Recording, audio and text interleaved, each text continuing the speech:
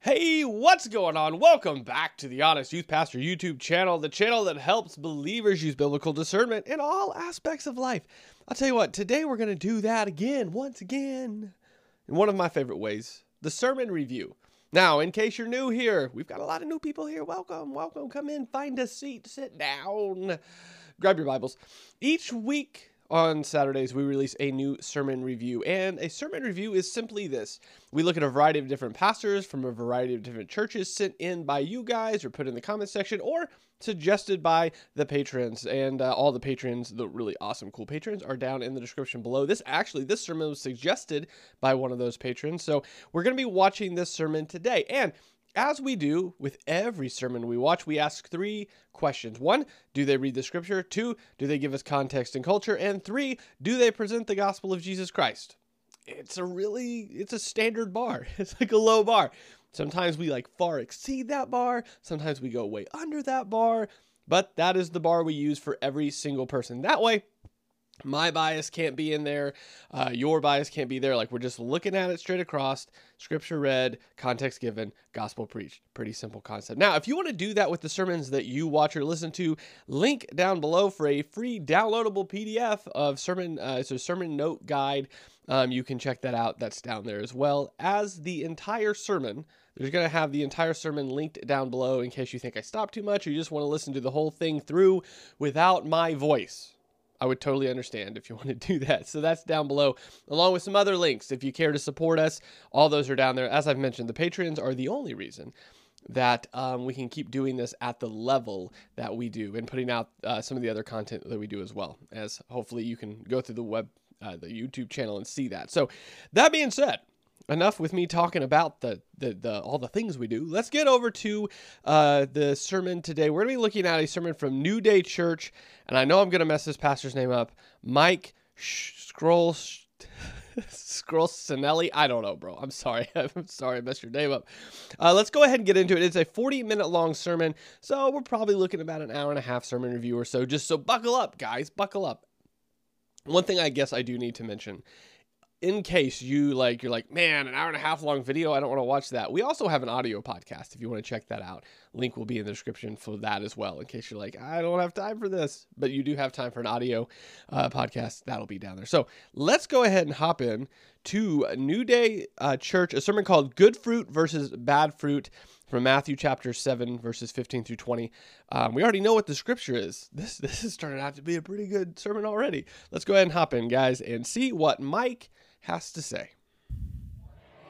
So good to see you guys. Thanks so much for being here with us in person and online. We're always happy to see you and to have you tune in. For those of you who are joining us for the very first time today as a church, we are studying through Matthew's gospel right now. And you happen to find yourself today in the middle of a mini-series on the topic of true and false disciples within Matthew's gospel. From Matthew chapter 7, verse 13, all the way through Matthew chapter 7, verse 27, Jesus gives us 4 different illustrations to help us know who is a true disciple and who is a false disciple. So take a look. First, he says that true disciples choose the narrow gate versus the wide. So one of the things I want to point out, obviously we don't know just from the video, what happened before this, but from what we can tell, at least the video they put out to everybody else, it's right into it. Here's hey, welcome. Here's where you find yourself. Let's get into it. And one of the things that I think is incredibly helpful, just so you know, I have watched half of this sermon. I haven't watched the whole thing. I didn't have time to watch the whole thing, but half of the sermon I have watched. And what I do know is that he preaches expositionally through the text. So what he's doing here is, as he's already said, he's preaching through a mini-series.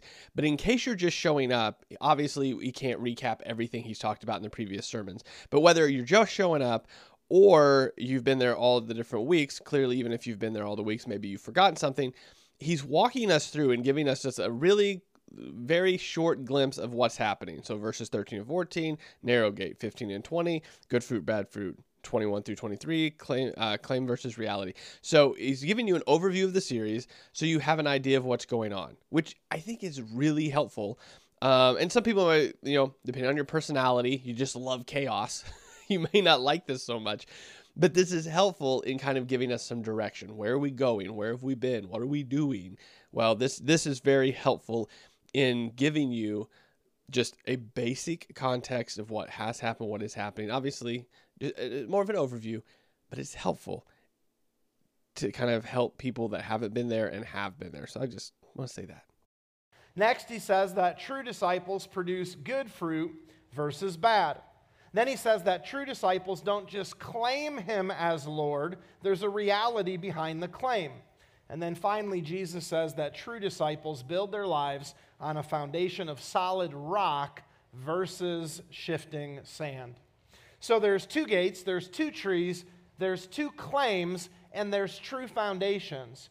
And what we choose, the narrow gate versus the wide, the good tree or the bad tree, the two claim, the right claim or the wrong claim, the right foundation or the wrong foundation. What we claim reveals to God, reveals to ourselves, and reveals to others who we truly are, true or false disciples.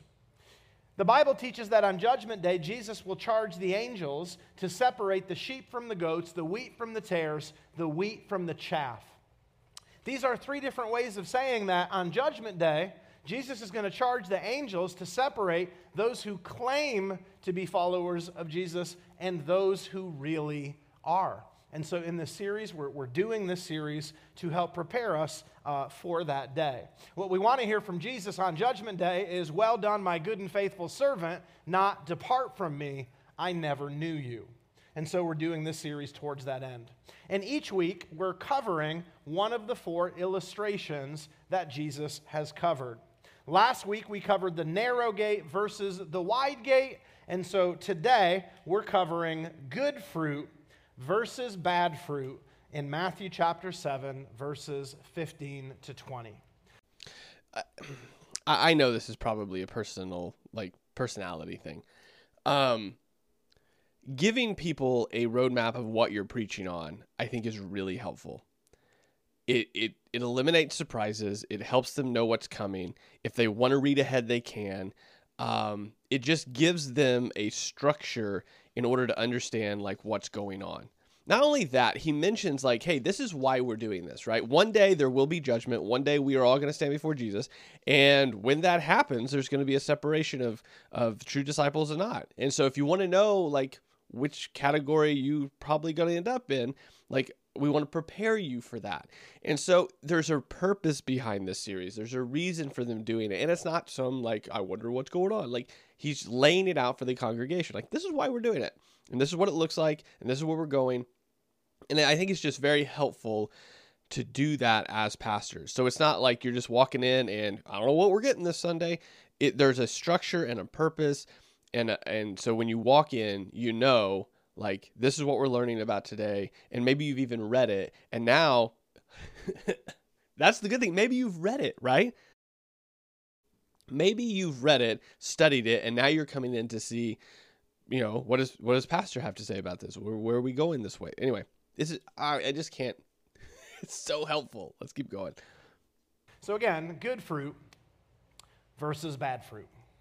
Now, when I think of good fruit versus bad fruit, I can't help but think of a recent outing my family had, okay? It was Kristen and myself and several of my kids, and we went strawberry picking at McCarthy's farm in Feeding Hills. And it was a lot of fun, and I actually took some pictures from that outing. I pulled them up on my computer to show you. So here's the first one of Kristen and Jonathan and Barrett, and then here's one of baby Andrew. Oh no, me and baby Andrew, which I just love that picture so much.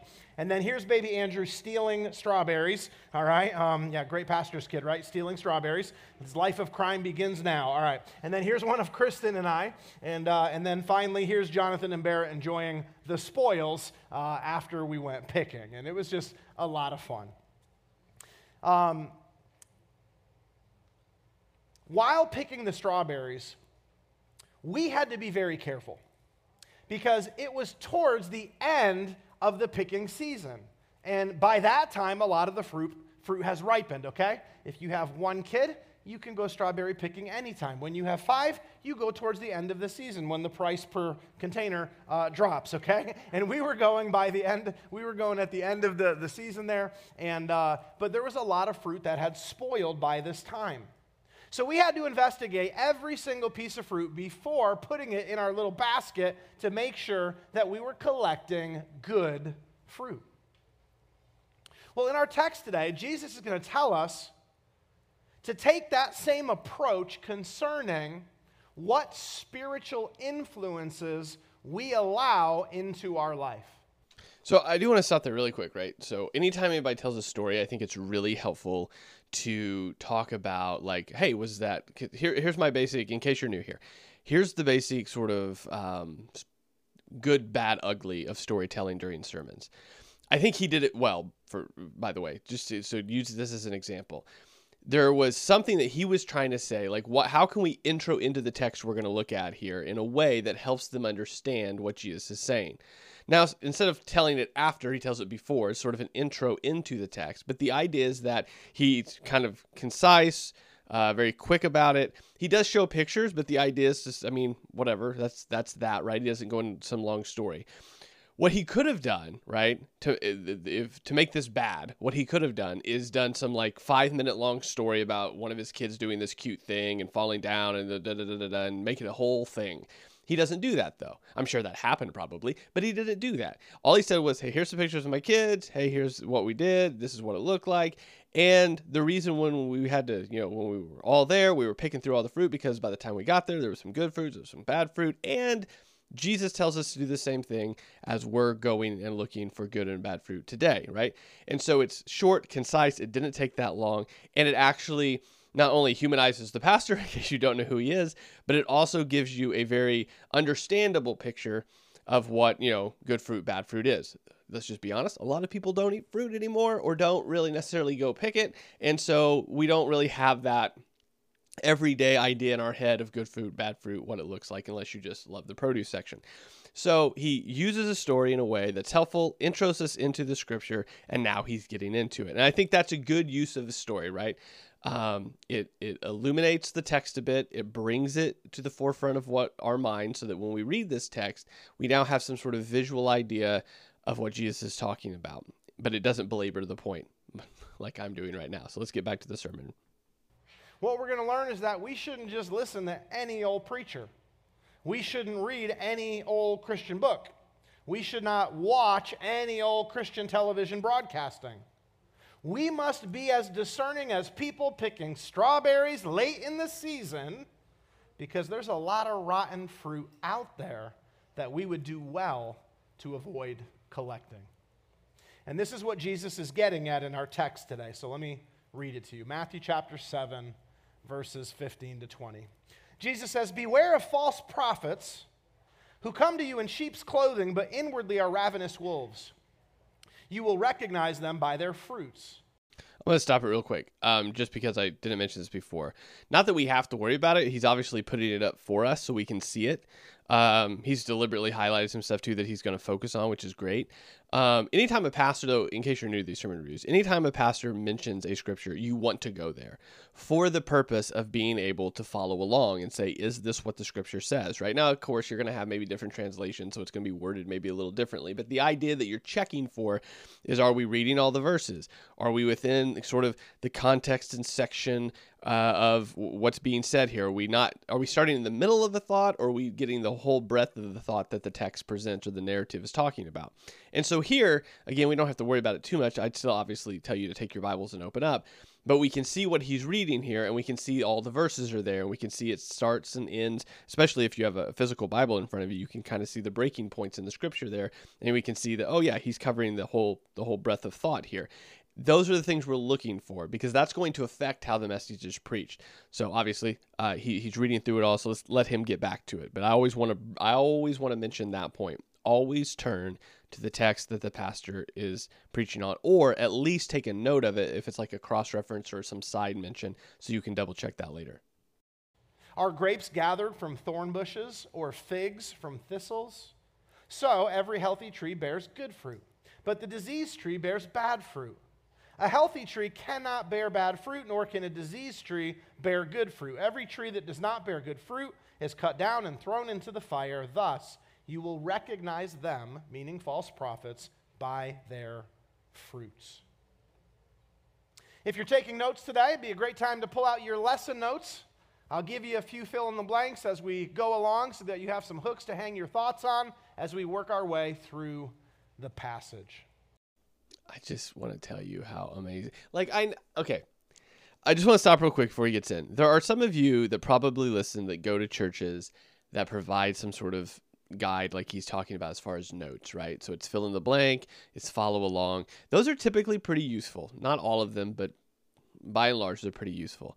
That are encouraging you to follow along, encouraging you to take notes, encouraging you to double check what the pastor is saying.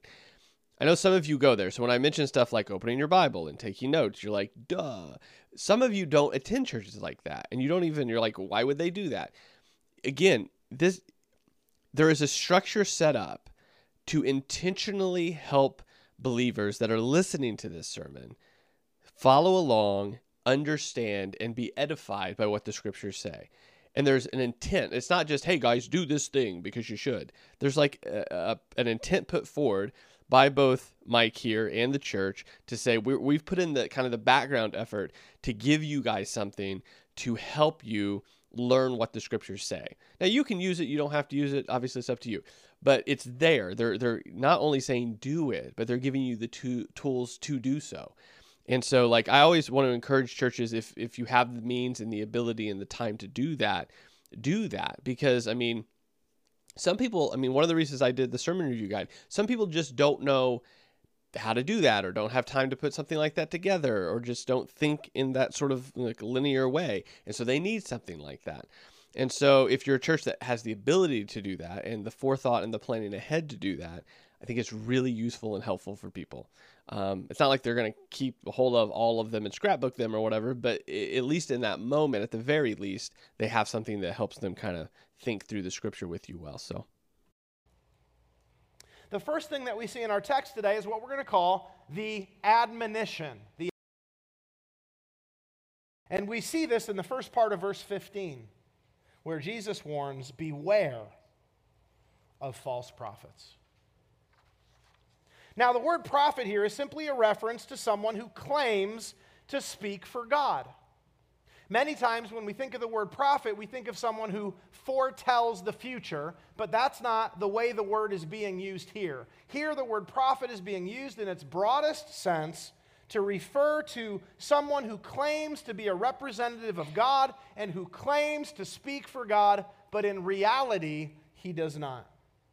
In the Bible, these false representatives of God are called by many names. They're called false brothers, false apostles, false teachers, false speakers, meaning they're liars, false witnesses, and false Christs. But though the nicknames are many, they all refer to the exact same thing: the person who claims to represent and speak for God, but does not.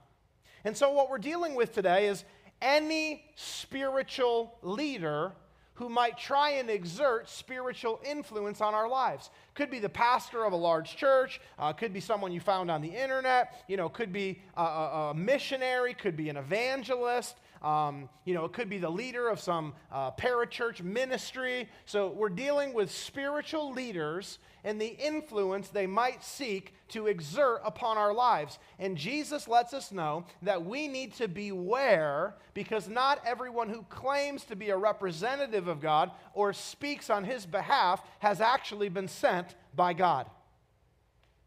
Bible commentator Warren Wiersbe warns this, and I love this. He says, Satan is the counterfeiter. He has a false gospel preached by false ministers producing false Christians.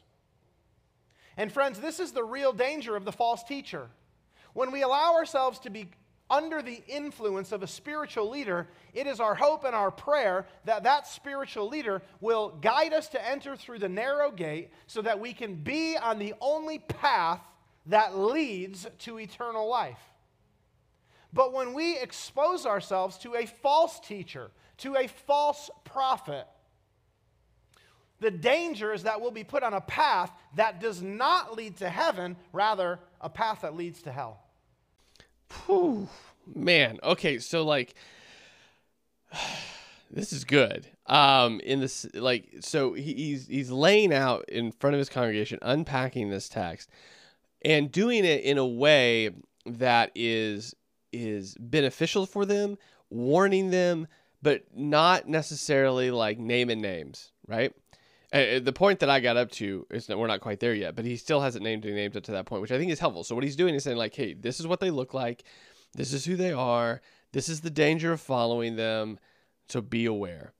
And doing it in a very contextual way, saying, you know, maybe it's a parachurch minister that you follow. Maybe it's an online person you follow. Maybe it's like whoever it is, these prophets, false prophets could be someone that has some sort of influence over you.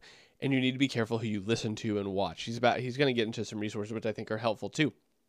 And he's laying this out in a very applicable, very modern way for his people to warn them, right? As a shepherd, warning the sheep, like, hey, be careful out there because there are wolves. There are people out there that are not there for your good. Actually, I'm skipping ahead because he's about to get into that sort of stuff. But yeah, that's all I'm going to say. Just the ability that he's using right now to unpack and give a very, very kind but stern, like, hey, there are people out there that are not good for you.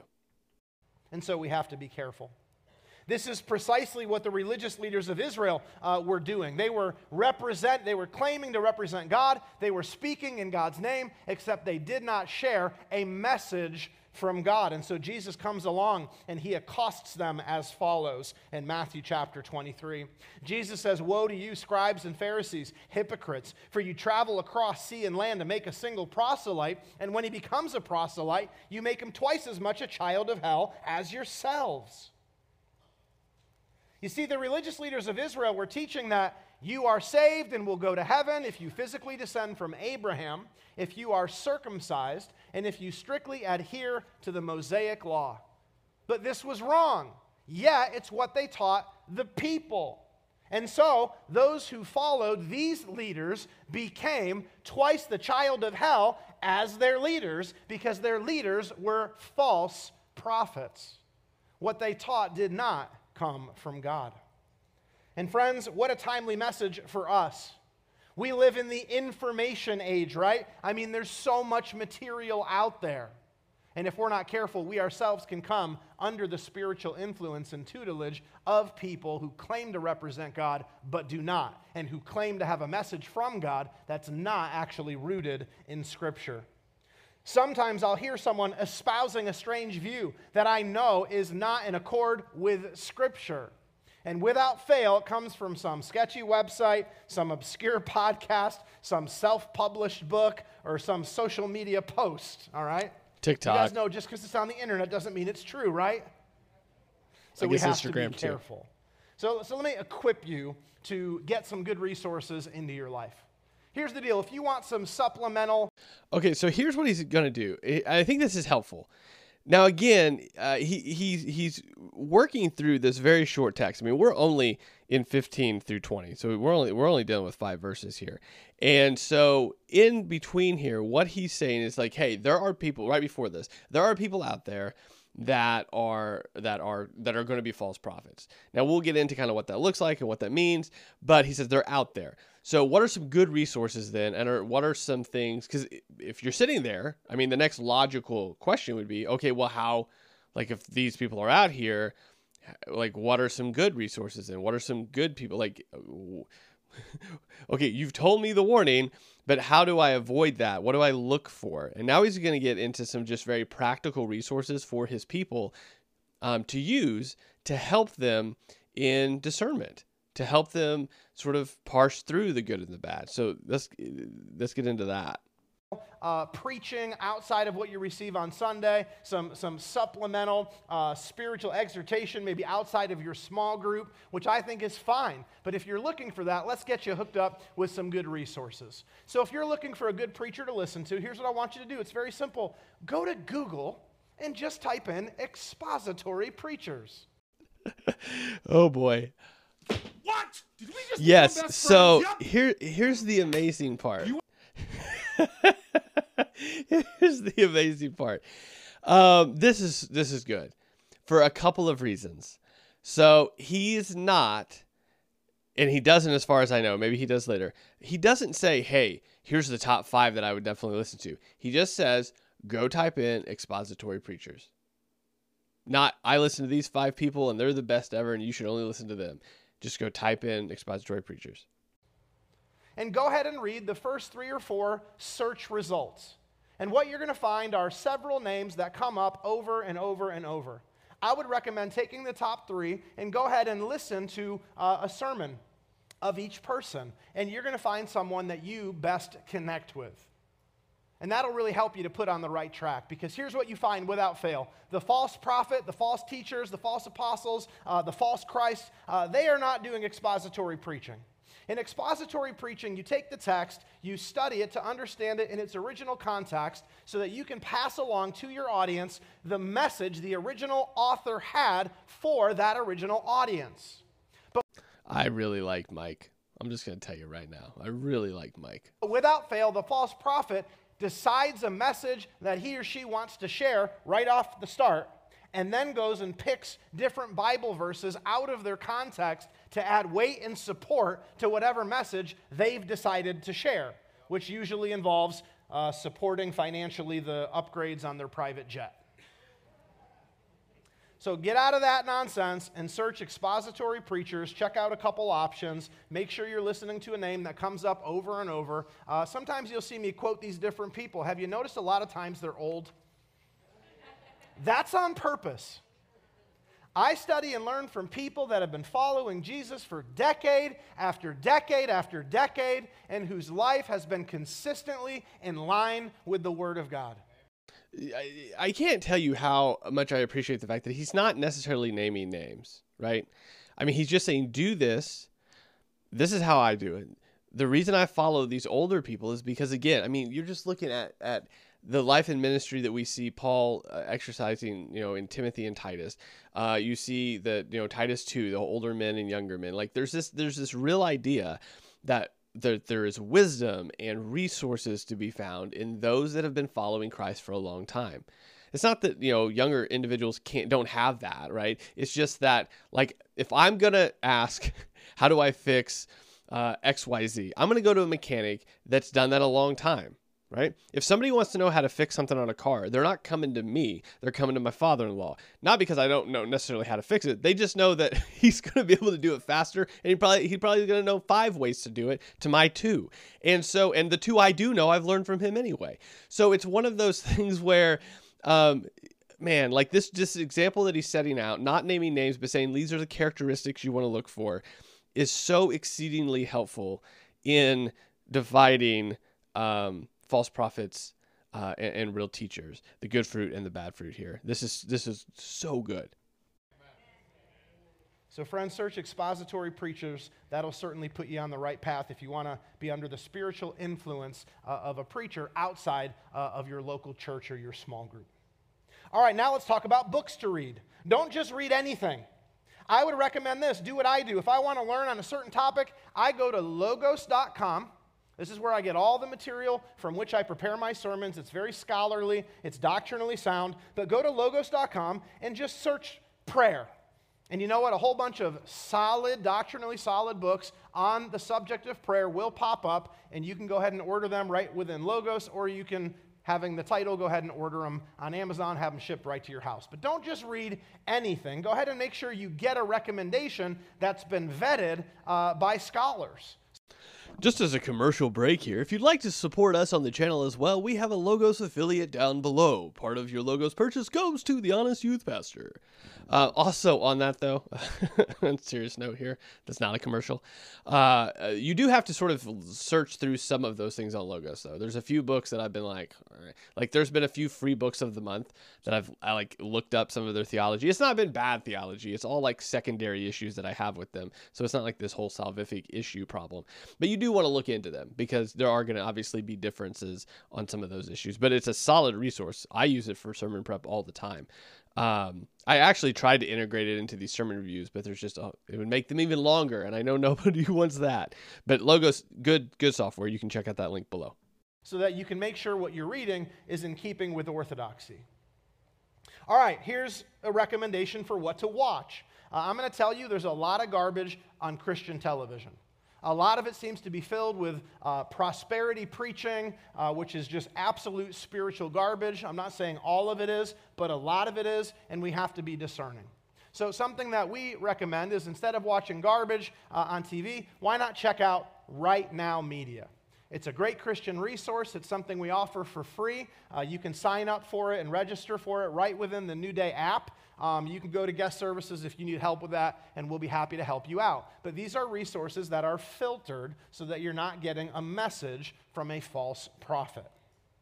Now, the question begs, how is it that some well-meaning people who love God and want to grow closer to Him, how is it that they find themselves coming under the influence and the tutelage of a false prophet? I mean, how does this happen? Well, that's the question Jesus answers in the next part of our text. We've looked at the admonition, and now the second thing I want you to see in our text is what we're going to call the deception. And we see this in the second part of verse 15, where Jesus refers to false prophets who come to you in sheep's clothing, but inwardly are ravenous wolves.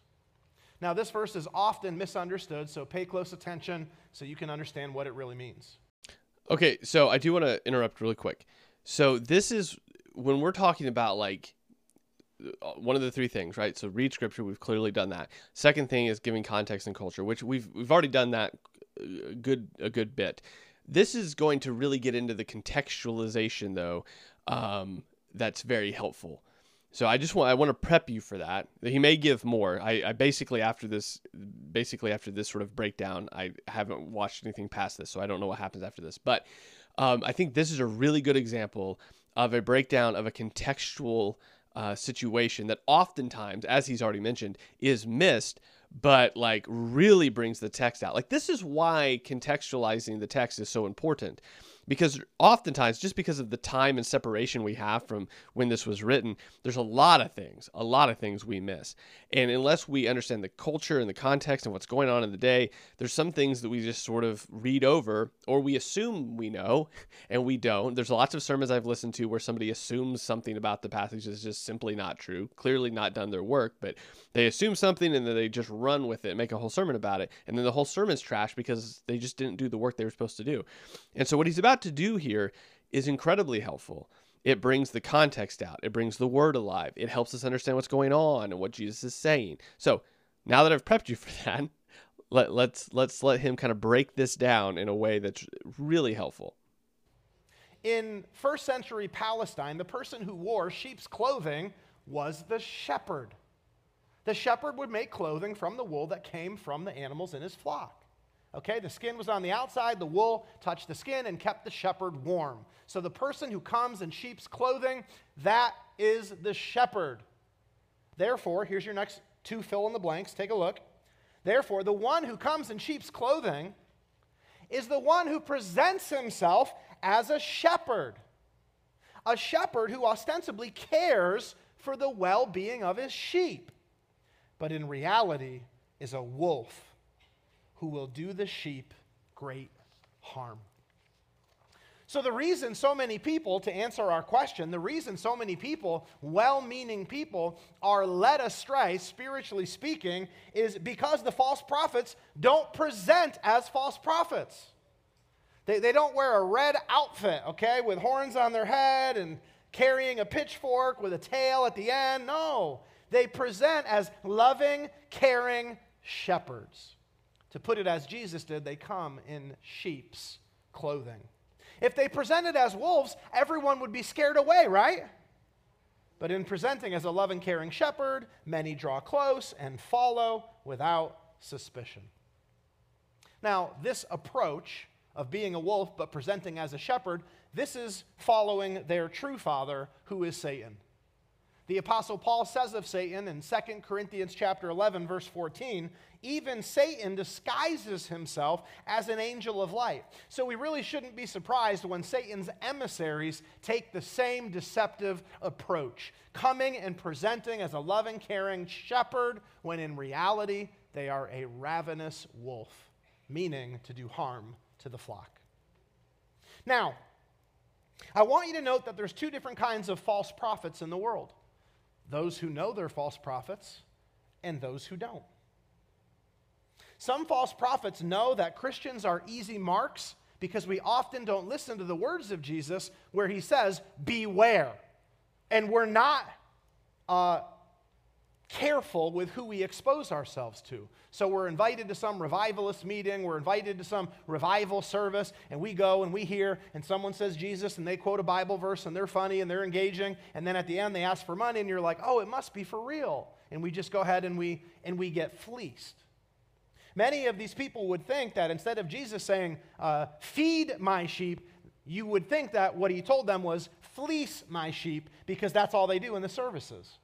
I remember as a teenager being invited to one of these charismaniac meetings, and they would just, grab a scripture here, grab a scripture there, no matter what the text was. They didn't explain its meaning. They just used it and perverted it and twisted it so that at the end we were all encouraged to give all our money to, upgrade whatever, vehicle or means they needed, upgrade their private jet, do this, do that. And I was like, this is absolute garbage. If you want an example of that, like, again, I do not want to maybe box every charismatic into the same box. But if you want a really good example of just blatantly doing this, I have a 3-hour-long Kenneth Copeland sermon review. There's a shorter version you can watch too. But he's a great example of this, of reading a scripture and then just being like, well, we read it, but over here is something else. Let's talk about that. Like, it's just a really good example. And again, I don't want to box everybody within that, category and be like, oh, these are all terrible. But typically, if you go back and watch the sermon reviews, they fit the exact thing that he's saying. Like, we have a Bible verse here, we have a Bible verse there, but we really don't get into what those Bible verses mean other than pulling a certain word out or a certain idea out and then running with that and not caring at all the context that was in or what the person was doing in the narrative or saying in the text. Like, there's just no connectivity to the text after we just take it and use it and then throw it to the side. And so what he just described here in that very short amount of time is exactly what many of these sermon reviews that I do almost, copy paste every single one of them. Like, you can almost guarantee this, that, and the other thing's going to happen next because everybody does it the same. And so what he just said here is something to definitely look for, not just in charismatics. So obviously there's other people that do it. But Kenneth Copeland is a perfect example of what he just described. Jesus calls the wolf ravenous. And the Greek word for ravenous can also be translated swindler. So the false prophet is often the swindler, trying to free people from their financial resources for personal gain. And some people know they're doing this and they do it anyway, and these are false prophets who know they're false prophets. But then there are false prophets who don't know they're false prophets. They think they're teaching orthodoxy, but they themselves are deceived, and so they pass along their heretical teaching, their errant teaching, thinking that they're teaching right.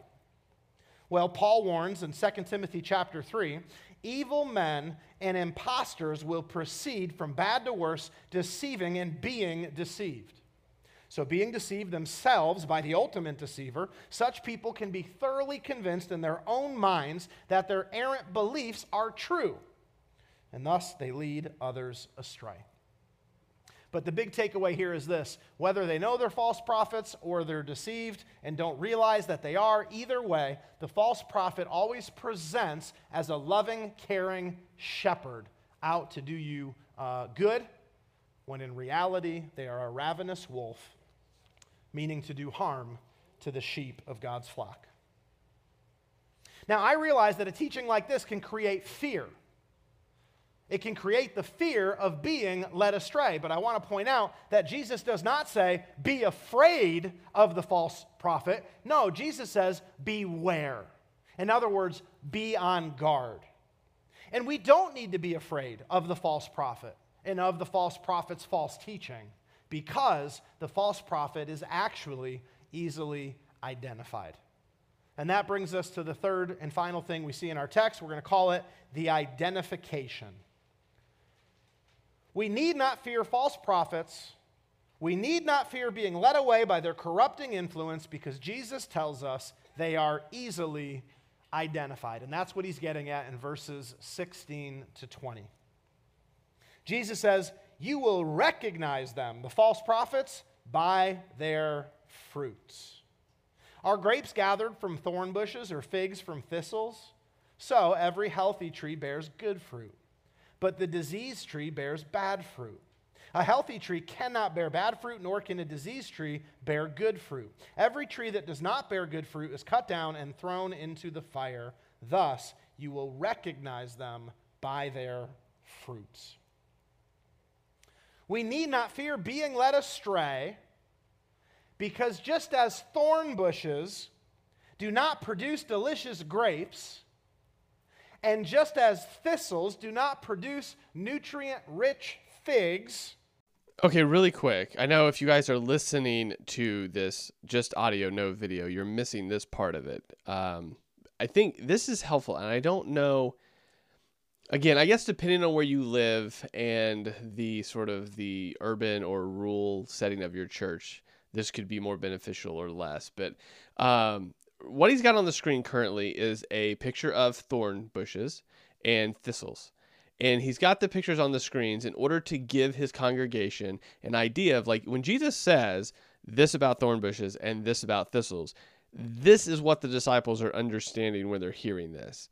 And so I think this is nice. If you got to kind of know your congregation. I live in a rural area, so like when you talk about thorn bushes and thistles, like everybody is going to know what you're talking about. But depending on your congregation and where they're at, maybe this is a necessity. Maybe they don't garden. Maybe they don't go hiking. Maybe they hate the outdoors. And so this right here gives them some sort of picture of what Jesus is talking about in a real way, again, for the purpose of bringing the scripture alive to those that are hearing these words, but maybe aren't making the connection exactly what Jesus is talking about or alluding to. So this is nice. This is helpful. He's not going to some long, big story. He's just showing them so they see them. So false teachers do not produce the fruit of genuine repentance. And that being the case, they are easily identified. Let me show you two verses. First comes from John chapter 15, verse 8. Jesus says, by this my Father is glorified, that you bear much fruit and so prove to be my disciples. But this very fruit that proves true discipleship is the very fruit that's missing from the lives of the false teachers. Likewise, the Apostle Paul says this in Galatians chapter 5. He says, the fruit of the Spirit is love, joy, peace, patience, kindness, goodness, faithfulness, gentleness, and self-control. But these are all the godly characteristics that are conspicuously missing from the life of the false teacher. I do want to say that what I really appreciate about this is all of the cross references he's giving. There are cross references that I would, again, really very much encourage, and I'm sure probably on their notes they already have them listed. But if you go to a church that doesn't do that, right, and there's a lot of cross references mentioned, writing those down are helpful. Not only to double check them, but to have them. So when you are going maybe back over your notes during the week, I'm assuming you do that. Maybe you don't. It's a good practice just to keep the sermon fresh in your mind, especially if you're working through, a whole group of text. Those are helpful to not only double check if the pastor is using them correctly, but to also, he's doing it for a reason, right? Presumably, to show you that, hey, scripture says that over here, it all connects together. I just appreciate that he's using these in a correct and beneficial manner for his people, pointing out what later we see Paul and the apostles doing, pointing back to Jesus' teaching. So not only is the good fruit that's supposed to be there missing, the bad fruit that's supposed to be absent from the life of a true follower of Jesus is present. As one commentator I read put it, if they are oriented to money, prestige, recognition, popularity, power, sexual looseness, and selfishness, they do not belong to Jesus Christ. If they are proud, arrogant, resentful, egotistical, and self-indulgent, they clearly are false prophets. So we see that we need not fear the false prophet or being led astray by them, because they are easily identified by their fruit. The good fruit that's supposed to be there, it's not in their life. The bad fruit that's not supposed to be there, you can easily spot it. Now, I understand that some of you are thinking, well, what about a leader whose life I can't easily observe? This is not a pastor at my local church. This is someone I'm listening to on the internet. They actually live overseas or they live across the country. How can I tell if I'm not able to actually observe the good fruit or the bad fruit coming out of their life? And that's easy, friends. Even if we cannot observe the good or bad fruit coming out of their life, we can observe and evaluate their teaching. And what they teach will always betray them as a false prophet. John, I just want to say this one more time. What? Did we just become best friends? Yep. Yes. Oh my goodness gracious. Oh. Like, one of the reasons that I want you to really dig into the sermons that you listen to, and the not only at your local church, but the extra sermons that you listen to, and the really popular people that you probably follow or read, is this reason right here. Like, you hopefully, like, these sermon reviews give you some sort of framework, even if you disagree with me. They give you some sort of framework to work through everyone's sermons, mine included. That's why I post my sermons. I don't post my sermons.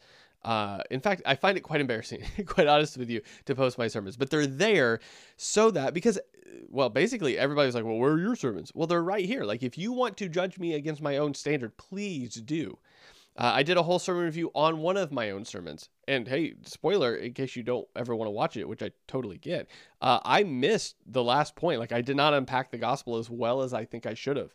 And so, like, there's a reason I do these. Obviously, I love doing it, but also to hopefully give a framework to people to say, hey, okay, you really like this pastor. Great. Like, let's walk through their sermons then. Mike, dude, not only do you have a cool beard, you are a solid teacher, my friend. John MacArthur writes this on this topic. He says, false prophets talk much about the love of God, but nothing of his holiness. Much about people who are deprived, but nothing about those who are depraved. Much about God's universal fatherhood of every human being, but nothing about his unique fatherhood only of those who are his children through faith in his Son, Jesus Christ. The false prophets, they talk much about what God will give to us, but nothing about obedience to him. Much about health and happiness, but nothing about holiness and sacrifice. Their message is a message of gaps, the greatest gap of which leaves out the truth that saves. Real quick, that was a quote from John MacArthur, in case you guys missed it on the audio side. I know everybody feels some type of way about John MacArthur. I have a whole series on the whole thing that Julia Royce put out on John MacArthur. If you're like, well, how dare you say that Mike's a good teacher, but yet he quotes John MacArthur, just go watch that series if you really are that into it. If not, just leave it for what it is. But yeah, it's a good quote. So friends, you can always identify the false teacher. There'll be an absence of teaching on holiness, obedience, and sacrifice for the sake of the gospel in their teaching. But friends, this is the biggest indicator that someone is a false teacher, that someone is a false prophet. They will, without fail, teach a gospel other than the gospel of Christ that we find in the pages of Scripture. For example, if you're still taking notes, false teachers preach a works gospel. A works gospel. The false teacher will say that we should place our faith and trust in Jesus, but then also live a life of good works so that on Judgment Day, our good will outweigh our bad and we will be saved. And unfortunately, this is a teaching that's very prevalent in Catholicism, a works-oriented gospel. Now, one thing I do want to note here, just to be fair, what Mike is doing here, not that I don't disagree. I think I agree with probably the direction he's going here. But one of the things I think is important to point out, if we're looking specifically at the text that we're looking at, is that 15 through 20, like if we're actually talking about that and pulling it out, Mike is at this point reading a bit of his theology into the text here at this point. Now, I would argue that he probably has scripture to back up all of the points he's going to make. But if we're looking specifically at 15 through 20, there does have to be a realization here. And I don't know if it needs to be stated or not, because if you're going to this church, you probably know the denomination. I don't know what denomination. I mean, I'd say probably Reformed leaning or Baptist, if I had to guess. But like, if you're going to a church, know that there are certain baked in doctrines that are probably present that you may not be told outright that these are, the doctrines necessarily. How do I say this well? Like, so these aren't what he's saying here isn't necessarily in the text of 15 through 20. These are the things that are coming from more of a doctrinal position. Again, a doctrinal position I agree with, but I just need to state that, like, when we're reading that, nothing he's saying specifically here is within 15 through 20. This is kind of his understanding of what good fruit, bad fruit, false teachers, real teachers look like. Again, I agree with him, but it's one of those things that, just to state, it's not necessarily in the 15 through 20 part here. But friends, orthodoxy is this: we are saved by God's grace through faith in Jesus. When we place our faith in Jesus to forgive us of our sins, we are saved. Faith produces salvation and good works. But it's not that faith plus works equals salvation. When you have true faith, genuine faith in Jesus, it results in salvation, and those who genuinely experience salvation will live a life doing good works. Because as Paul says in Ephesians chapter 2, verse 10, we were created in Christ Jesus for good works. So he is backing up with text. So this is the thing you're looking for. At that point, so let's say if he's named charismatic churches before, right? They're going to have verses to back up their points as well. That leaves you as the believer to look at and actually diligently search for, look at these texts, go through doctrine, go through, theology, and say, like, does this seem to be the truth that the scriptures present? Now, I would argue, I from what I'm hearing from him and from what he said up to this point, I'm going to say I'm probably in the exact same boat as Mike here as far as his belief system and his understanding of doctrine and theology.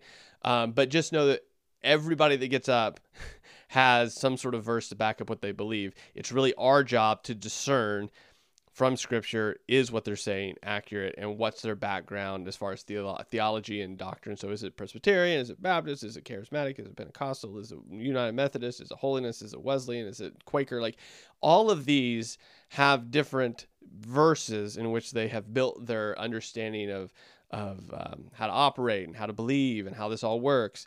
And so it's really our job as believers to be diligently discerning from the text and from what they say, to land in a position that we go, this looks to be as what Scripture is actually saying.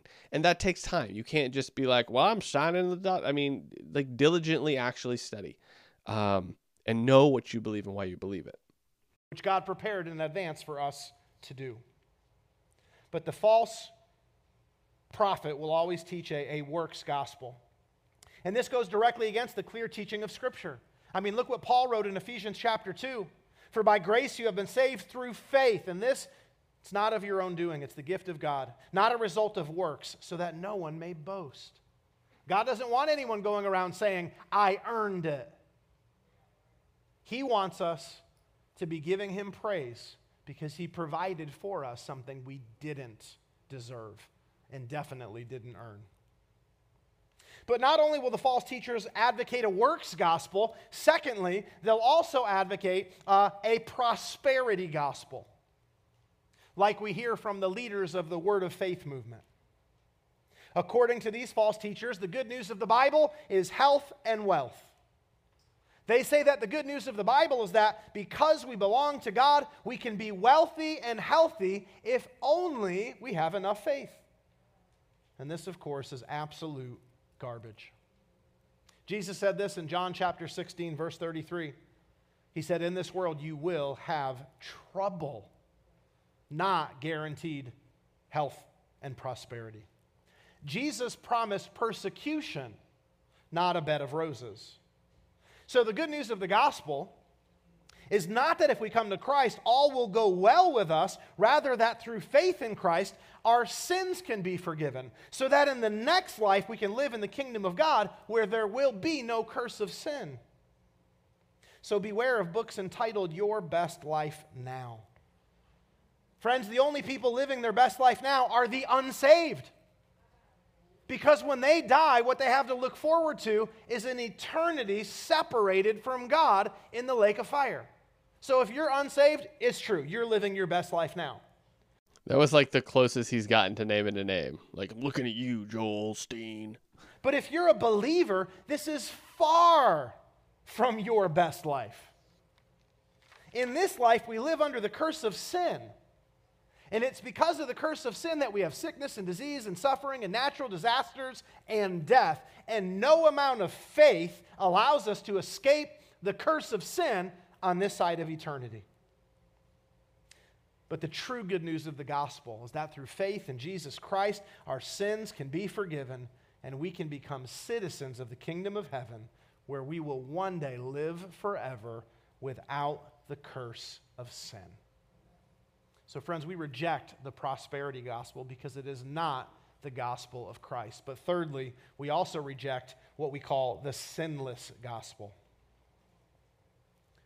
Advocates of the sinless gospel never mention sin in any of their sermons. Now, I'm not saying if you go with a friend and you visit a church while you're on vacation in some other part of the country and you heard a 40-minute sermon and there was no mention of sin in that particular one, it's a false teacher, it's a false prophet.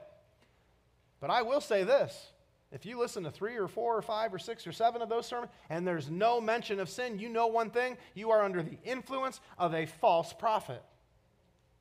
And do not think the person advocating a sinless gospel is going to come out and say, worship Satan, you know? That's not what they do. It sounds good. There's a hint of orthodoxy in what they say.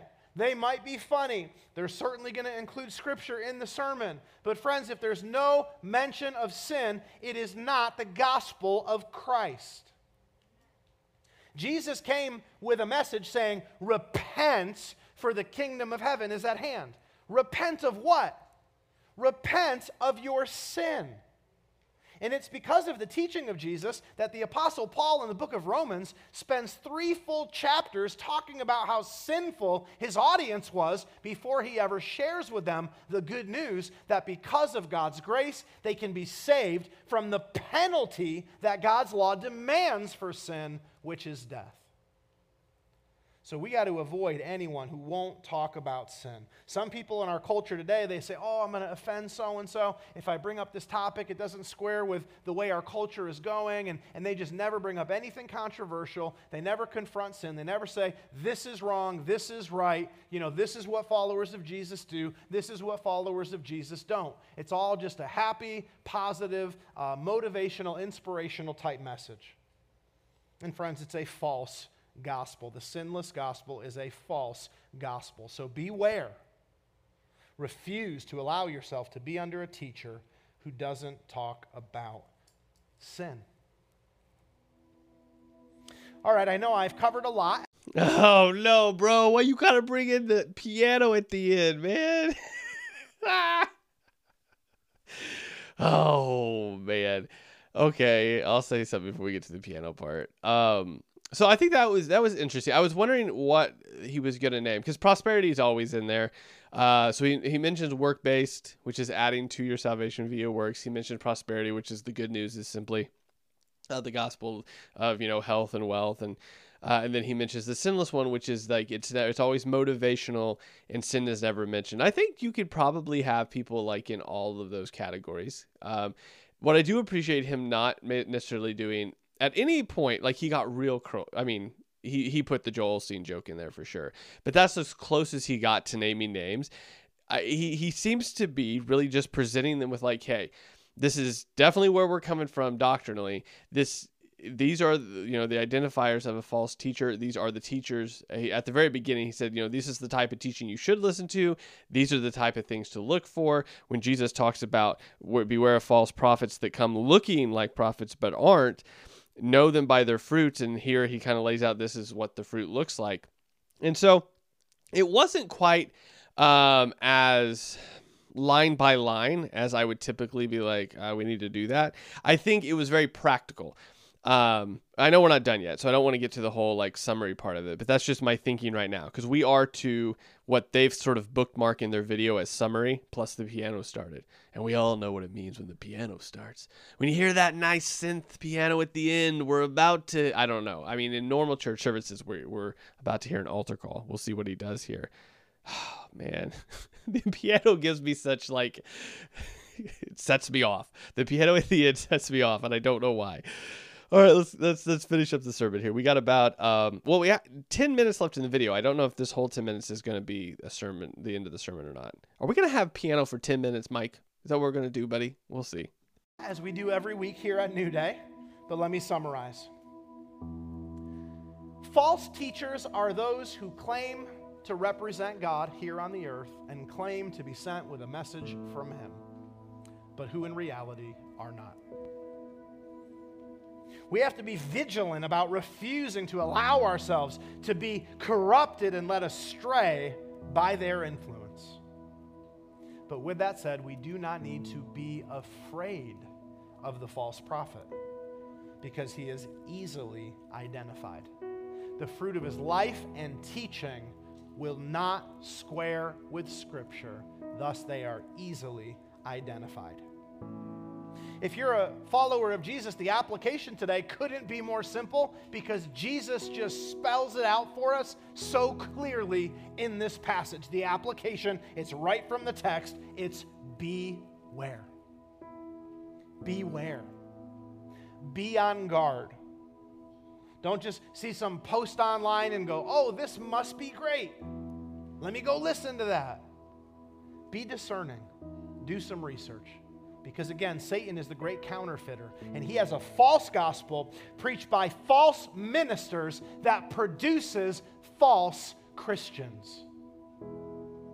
And you don't want to believe your whole life you're a sheep when in reality you're a goat. You don't want to believe your whole life that you are wheat when in reality you're a tare, a weed. You don't want to believe your whole life that you are wheat when in reality you are chaff. Chaff is destined for fire. Chaff is burned. Wheat is brought into the barn. Now, for those of you who are not currently disciples of Jesus, you also need to beware. As we've learned today, there's many different gospels floating out there, but there's only one gospel that saves. The problem with the works gospel, though it sounds good, it doesn't save. The problem with the prosperity gospel, though it sounds good, does not save. The problem with the sinless gospel is that it doesn't save either. It's only the gospel that we find in the Bible, the gospel of Christ, that has the power to save. The gospel of Christ is good news. But the gospel of Christ does not begin with good news. It begins. Okay, so I'm interested to see kind of how he sets up the gospel, right? So this is very helpful, what he's doing at the end. I know I'm giving him a bunch of junk about the piano, which I will continue to do, by the way, but that's just a personal preference. But what he's doing is he's summing this up, right? So here are all the false gospels that have been given. These are all bad. These all cannot save. And now he's saying, as a believer, you just need to be aware of that. You need to look out for that. Like you're in the family of God, good, but watch out for this teaching that is bad. So Jesus just tells you, like he said, right, in the sermon just now, he said, Jesus tells you, beware of the false prophet. Just beware of them. Look for them. But he is switching over to possible unbelievers in the room and saying, like, all right, these don't save. Like these gospels I've just told you about don't save. So now what he is doing is setting up a gospel that does save. So what does the gospel that does save look like? This is what I'm interested in. Like, how is he going to unpack this? What is he going to say? So he said it's good news, but it doesn't start as good news. That's where I paused him. So let's see sort of how he unpacks this here, because oftentimes, I mean, very, very few sermons do we see just like a blatant gospel presentation given at the end. And oftentimes it's very much like, if you want to follow Jesus, raise your hand, stand up today, and repeat this prayer. So let's see what he does and how he impacts this. Begins with bad. The gospel of Christ begins with this message: we are sinners in need of a Savior. We have sinned. We have violated God's law. We have fallen short of His glorious standard, and there's only one penalty for sin, which is death. The gospel of Christ, the good news of Christ, it begins with a terrible, terrible message that we have sinned and offended a holy God. There's one penalty for sin, which is death, and because of sin, we will one day die physically, and if we die apart from Christ, we will suffer eternally. That's how the gospel of Christ begins. But I'm so thankful that that's not where the gospel of Christ ends. Because the gospel of Christ then continues and says, though you're a sinner who's violated God's law and who deserves the just punishment for sin, which is death, physical and spiritual, for God so loved the world that He sent His one and only Son, that whoever believes in Him shall not perish, but shall have everlasting life. And friends, it's through that faith in Jesus to deal with the problem that sin has created. When we trust in Jesus to deal with the problem of death, we are saved. And yes, once saved, good works flow out of our life, but it's not the good works themselves that earn us our salvation. Salvation is by the grace of God through our faith in His one and only Son, Jesus, who died on a cross so that He could take upon Himself the punishment that our sin deserved. Friends, that is the gospel of Christ. And so Jesus says to believers and unbelievers alike, beware.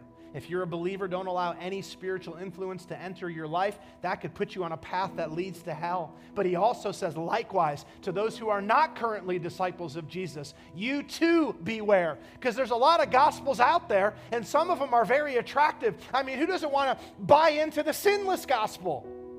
I can be churchy, I can meet great people, I can have assurance of salvation, but I can just continue living however I want. Oh, how attractive is that? Because it's attractive, so many people buy into it. And that's why there's going to be a need one day, on Judgment Day, for Jesus to tell the angels, sort them out. Separate the sheep from the goats, the wheat from the tares, the wheat from the chaff. And again, in this series, we're trying to prepare you for that day. We want you to be a true disciple of Jesus. So on that day, you can hear, well done, my good and faithful servant, not, I never knew you, depart from me into the lake of fire, prepared for the devil and his angels. Today, if you would like to accept the true gospel, the gospel of Christ, because you want to be saved, and you don't want to be a goat, you want to be a sheep. You don't want to be a tare, you want to be wheat. You don't want to be chaff, you want to be wheat that'll be gathered into the barn. A metaphorical way of saying you want to be gathered into the kingdom of heaven to live with Jesus forever. It'd be my great privilege to lead you in our closing prayer. So at this time, would you bow your heads? Would you close your eyes? Those of you online, don't tune out just yet. Join us in prayer, won't you? And in your heart, maybe you'd say this to God. Say, Heavenly Father, I accept the true gospel today. I believe that Jesus is your Son and that He came to earth to live a sinless life. I believe that He died on a cross in my place and for my sins, and that 3 days later He rose again. And I'm trusting in this Jesus to forgive my sins. I confess my sins and readily admit that I need saving from the just penalty that your law demands for sin, which is death. So God, please forgive me so that I can escape that penalty. And now, God, upon my confession, I humbly ask that by your grace and through my faith in Christ, that you would grant to me eternal life, though I am so undeserving of such a wonderfully generous gift. And God, now that I am one of your children and a citizen in your kingdom, I do pray for help to be discerning in what I expose myself to as I work to grow in my knowledge and love of my Savior. God, protect me from the false prophet and bring into my life everyone whose aim is to help keep me on the straight and narrow path. until that day where I will live with you forever in the eternal kingdom that you've appointed Jesus, my Savior, to rule over forever. I pray in his name. Amen. Amen. Okay, so it looks like they're going to just go into worship. So that was an interesting ending. We'll talk about that here in a minute. So let's go through what we always look at, right? So did he read scripture? Yes, he read through the text. He gave a lot of cross-reference text as well. Depending on what his point was, he was giving cross-reference text to those texts as well. Did he use context and culture to exegete the text to bring an application for the believer then, as well as us? He did, for sure. I think the most obvious example of that was the sheep, the shepherd dressed in in the sheep, using the sheep skin and the sheep wool to warm themselves, and that example that he gave there. And then did he preach the gospel of Christ? He did. Now, there's a few things there, and I don't want this to sound overly critical because it's not meant to. I just think there's some things that I would point out. As I said before, like, we didn't really go through verse by verse here. So much like actually like where he's going, hey, go to verse 16, hey, go to verse 17, go to verse 18, go to verse 19. What we do see him do is he works through the text, but without directing you to 16, 17, 18, 19, 20, really just walking you through that with practical application. So this is a different way to do it. I'm not saying it's bad. That's why I'm saying, like, I don't want this to sound critical because it may come off that way, but it's not. He's not necessarily saying, hey, go to this verse, hey, now go to this verse, as much as he's providing practical application all through the sermon in regards to who to look for and what to look for there. He gives very practical examples. This is something that's, at least in this sermon, really seems to come out. This ability to give practical examples, modern day practical examples for the audience that he's speaking to, so that we understand what he means by wolves and shepherds, right? What he means by, like, good fruit, bad fruit. And so, like, I think overall this is great. Like, let me address the prayer at the end. So yes, he read the scripture. Yes, he gave us context and culture. Very much brought an application in a modern way for the believer. Based on that application, as far as like showing pictures, for example, of the thorn bush and the thistle. Those were good examples. And then the end, did he preach the gospel of Jesus Christ? I think he did. He counters them. So he says, these are all of the bad gospels that don't actually save you. And here's the true gospel. And then he ends with the prayer. Now, one of the things I do want to point out with that prayer, because I know before we went into it, I was like, let's see if he does the whole repeat the prayer after me thing. And though technically he does, he also at the same time doesn't. So, like, practically, if you were actually going to repeat that prayer, there's no way you're going to be able to keep up with him. He's not giving you time to actually repeat it. He's giving it to you. Basically, he's giving you the gospel in a prayer that you're listening to, but you're not going to really be able to repeat. That if you're going to repeat it, you're going to have to go back and listen to it again. So essentially, it's not really a repeat a prayer after me, because there's definitely no time or room to do that, and he doesn't provide you that time or room to do that. It's very much presenting the gospel via a prayer that you would pray if you wanted to become a believer. And not only is it praying a prayer to God, come into my heart, I accept Jesus, but it's also God protect me from the thing we just read about today, the false teacher. So overall, I think this is good. Again, and I always forget to say this at the beginning of the sermon reviews. This isn't about Mike being the worst or the best. This is about, like, what do we want to look for in a sermon? And what Mike did here that was really, really unique is that he demonstrated what it looked like to preach through the text and give incredibly practical examples.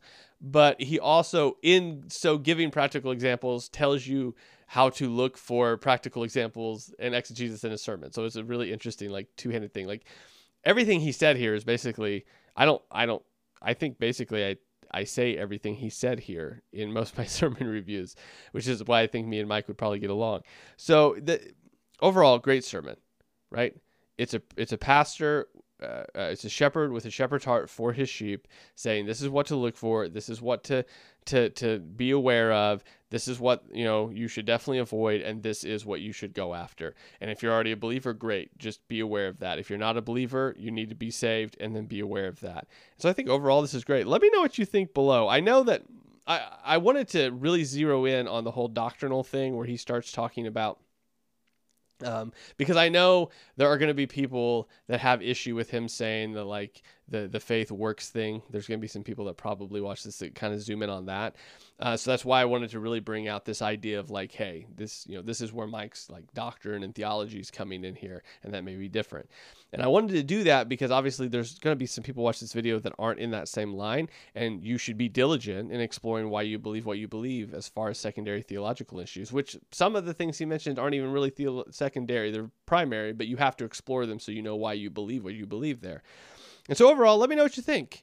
If you found this helpful, make sure you share it. If you have an issue or an agreement, make sure you leave a comment. And as always, guys, please, please, please, please like the video. That really helps. If you're not subscribed, do that, because we do this every single week, and we have another video essay coming out really soon. And if you haven't seen our first one, the Michael Todd documentary, video essay, whatever you want to call it, you can check that out as well. I'll talk to you next week. You have a good one.